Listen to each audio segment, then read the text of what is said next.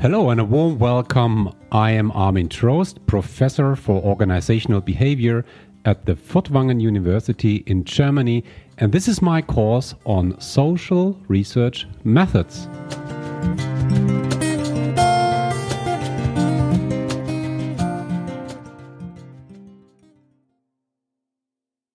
Okay, everybody. Now, with this episode, we start talking about statistics. Statistics is about data. And statistics is something absolutely wonderful, really. I tell you, when I started psychology, I wanted to study psychology to understand human beings, right? Initially, my intention was to become a therapist. And then in the first few semesters, I had to study a lot of statistics, really. And I was surprised. I said, all this math. And it turned out to me that statistics become a wonderful thing. Why is that? Because, when you do social research, and social research is about finding the truth, you have to collect data. And when you collect data, sometimes you collect a hell lot of data. So you have big tables of data. And when you look at the numbers, there is simply no structure, no sense. You cannot draw any conclusion just from looking at the mere data. It's so complex, it's so overwhelming. You cannot see anything in a big table of numbers. But now comes statistics, and what statistics does is it really reduces complexity. That's what it does, and that's wonderful. I mean, that's something we like by nature. We, as human beings, we want to reduce complexity. We want to, even though we have thousands of data, at the end we have a few numbers that tell us, look, this is what's in this data. That's wonderful, really. You must not love statistics, but maybe you can have a different perspective on this if you have a kind of, if you struggle with it, if you think you might struggle with statistics, you don't necessarily need to struggle. Statistics is not so difficult, I suppose. What I will do in this episode, in the next episode, is I will share with you some statistics which is really fundamental, absolutely fundamental. I will not go into deep statistics, multivariate statistics. I will not do any inference statistics, just the basic things. And I thought about myself, okay, for the practical purpose, what are those things that you definitely have to understand? Definitely. There's probably much more that you need to understand, depending on what you do in your career, but these things I share here are so super fundamental that you could not survive in social science or in business or without knowing these things, okay? So the first thing is a little bit abstract, what I would like to focus on in this particular episode. And in this particular episode, I will not talk about statistics at all. I will talk about the different nature of data. We could also say about the different nature of various variables, because it's really a difference whether you respond to a question like how old are you, or which sports do you like, or which place did you make, which rank did you achieve in the last sports tournament, or what is your gender. All these different questions lead to completely different data. You might not see it now in the first instance, but I will walk through different levels of variables, levels of data, and then you will see. As you could tell from the title of this episode, we differentiate between nominal, ordinal, interval, and ratio data. And that is something that you really need to understand, because depending on what kind of data you use, nominal, ordinal, interval, ratio, depending on this, you can use different types of statistics. For some data, for instance, nominal data, you can only use a few statistics like frequencies or so. While when you want to calculate something like a mean or an average, you have to have data at least on interval or ratio level. So that's important to know. And I will now walk through these different levels and we'll try to add some explanation and an example so that at the end you understand the differences. Okay, so let's start with nominal data. Nominal data, the values of nominal data, they show no order, yeah, no up and down, no more or less, no. It's just you have categories that are more or less, yeah, they stand independently from each other. So an example, for instance, is when I ask you, in which country do you live? Some would say, okay, Italy, Spain, US, Japan, Germany. Okay, so that's data, right? What is when I give you a list of different types of sports, let's say, football, basketball, swimming, walking, golf, and you have to pick one out of these, which might be your favorite, which one do you like the most or so. Yeah? So you make a selection. You provide data, you produce data, but whether you do football, basketball, golf, swimming, these are categories which are independent from each other. There is no,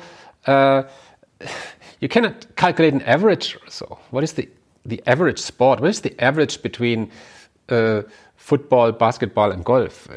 It makes no sense, So, no. And you also cannot say the difference between basketball and football is like the difference between golf and swimming. What? No, that makes no sense. Right.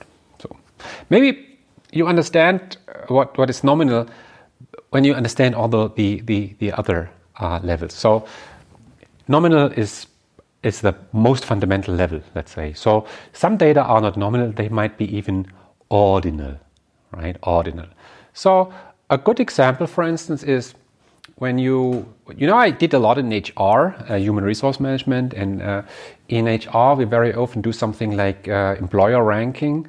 Employer ranking, that is, you have some studies and you ask students, where would you like to work, and then you calculate something like, okay, the employer number one, the most liked employer, is, I don't know, Google. Okay, the second most liked employer is SAP. The third one is Daimler. I don't know. So 1, 2, 3, 4, 5. So this is at least ordinal. What does that mean? We can really say that if you are place number 1, you are more liked than place number 2. And if you are on place number 2, you are more liked than place number 3. We can say this, right? So we already have something like an order. With sports, we did not have an order. But here now we have suddenly a kind of order, right?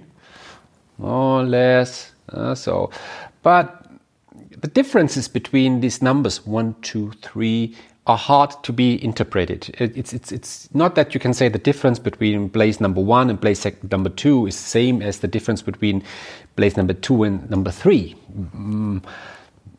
Makes no sense, right? You just can say, okay, there's an order, more or less, or something like this. Whatever these numbers stand for in absolute terms. Okay, so this is ordinal scale. Yeah. Now let's move to interval scale. And here I like to use an example that we all know. Let's talk about grades, for instance, right? Grades. I know in different countries we have different grading systems. Some countries have A, B, C, D, and all.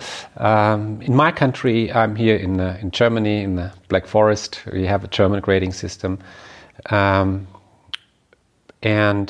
we have grades from 1 to 5, right? And 1 means that's the best possible grade. 1, okay? 1 is excellent, 2 is good, 3 is okay, 4 is okay, just pass. 5 is, how can you dare? 5 is not passed. Bad. Okay, so this is the grading system. 1, 2, 3, 4, 5. It's definitely ordinal scale, definitely, at least. Because we can say, if one has a 1, he or she's better than when you have a 2, right? And when you have a 2, you're really better than a 3. So that's already a kind of order, right? But now the question is, how is the interval? Is it that the difference between a 1 and a 2, is that the same with your performance between 2 and 3? And is that the same like 3 and 4? So how about the intervals, right? And it's an interesting debate, yeah. If whether this is interval or ordinal, yeah, is it just an order, or can we really say that these intervals are equal? Yeah. Some would say, no, that the difference between the best possible grade and the second possible grade, hey, that's much bigger than 2 or 3. I mean, to come from a 4 to a 3, that's much easier than coming from a 2 to a 1. And I would say yes, in some circumstances, like in oral exams, when we have some level of subjectivity, it might be the case. So that's the question here. What does that mean, interval? Interval means really that you can interpret the intervals. The difference between 1 and 2 is the same like 2 and 3 and 3 and 4. Then we have interval scale, right? And we assume that with grades, it's interval. Because why? We use averages. We calculate average grades. That's what we do, at least for the final certificate. So we assume it's interval, but in practice very often, sometimes maybe only ordinal. If you think about this case or about grades, whether it's interval or ordinal, then you better understand it. Yeah, it's a good thing. Now, what is ratio? Ratio scale, ratio data, and ratio level means that you not only can interpret the intervals between different values, you can also do things like you can calculate ratios. For instance, a simple example is weight. Yeah, I mean, if something has the weight of 100 kilo, that's double as much as 50 kilogram, right? So, yeah, if something is worth 100 euro, that's a dollar or whatever. It's 20 times as much as 5 euro. Right? So you can calculate ratio because there is a 0 point, there's a natural 0 point from which you calculate. Also, when you look at, let's say, the height of a house, right? The height, if a house is 20 meters high, it's double as high as a house that's only 10 meters high. That's simple, okay? Ratio, that's simple. Now, let's have another example. Let's look at temperature, for instance. Now, here in Germany, we have a temperature system, which is a degree Celsius, degree. So we have 0 degree is where water is freezing, right? 0. So now we can maybe look at different cities at a point of time. Let's assume this example. Say, okay, in Berlin, which is the capital of Germany, now in this moment it's 0 degree, pretty cold. In Berlin it's always cold. In London, at the same time, we have 10 degrees. In Paris, we have 20 degrees. And in the beautiful Rome in the south, we have, let's say, 30 degrees. Okay? 0, 10, 20, 30. Okay? Can we say that the difference in the temperature between Berlin and London, 0, 10, is the same difference like between London and Paris, 10, 20? And is that the same difference like the difference between Paris and Rome, 20, 30? Yes, we can do this. We really can. We can interpret these intervals. So it's at least interval level. It's not. So it's much more than just ordinal. It's ordinal would mean that we say, yeah, we can definitely say that in Rome it's warmer than in Paris. Then in Paris it's warmer than in London. But how much warmer we cannot say. Yeah, we can say how much warmer. 10 degrees, right? But now, when we look at the data, can we say that, for instance, in Paris, 20 degrees, it's double as warm as in London, 10 degrees? Can we say this? Because 20 is double as much as 10. Can we say this? Yes? No? No? Double S warm? No, we can't. We definitely can't. Why not? Because 0 is not a natural 0 point. It's not. It's more an arbitrary 0 point. So grade is degree is even when you calculate these grades into Fahrenheit or something else, whatever your temperature system is, you have a different 0 point. Yeah. So that's a very good example to understand what is the difference between interval and ratio data.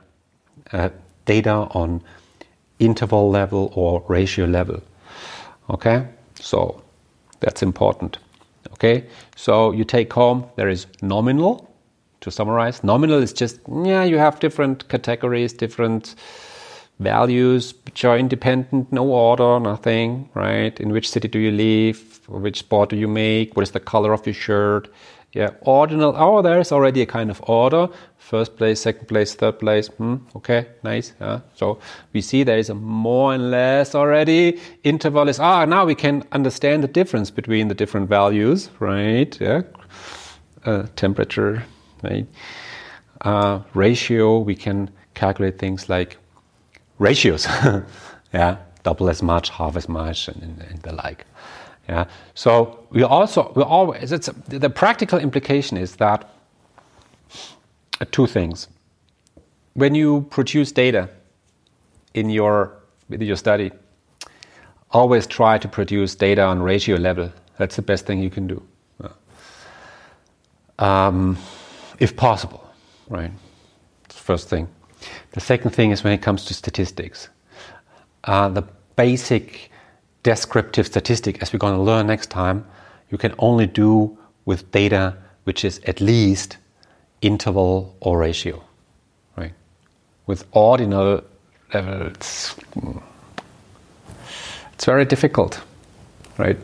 So let's have another example in the end, because in social science, what we very often do is we have questionnaires, right? Questionnaires, and what we very often do is we have a question. Maybe or very often a statement, which I don't like, as I explained with you in the survey design session.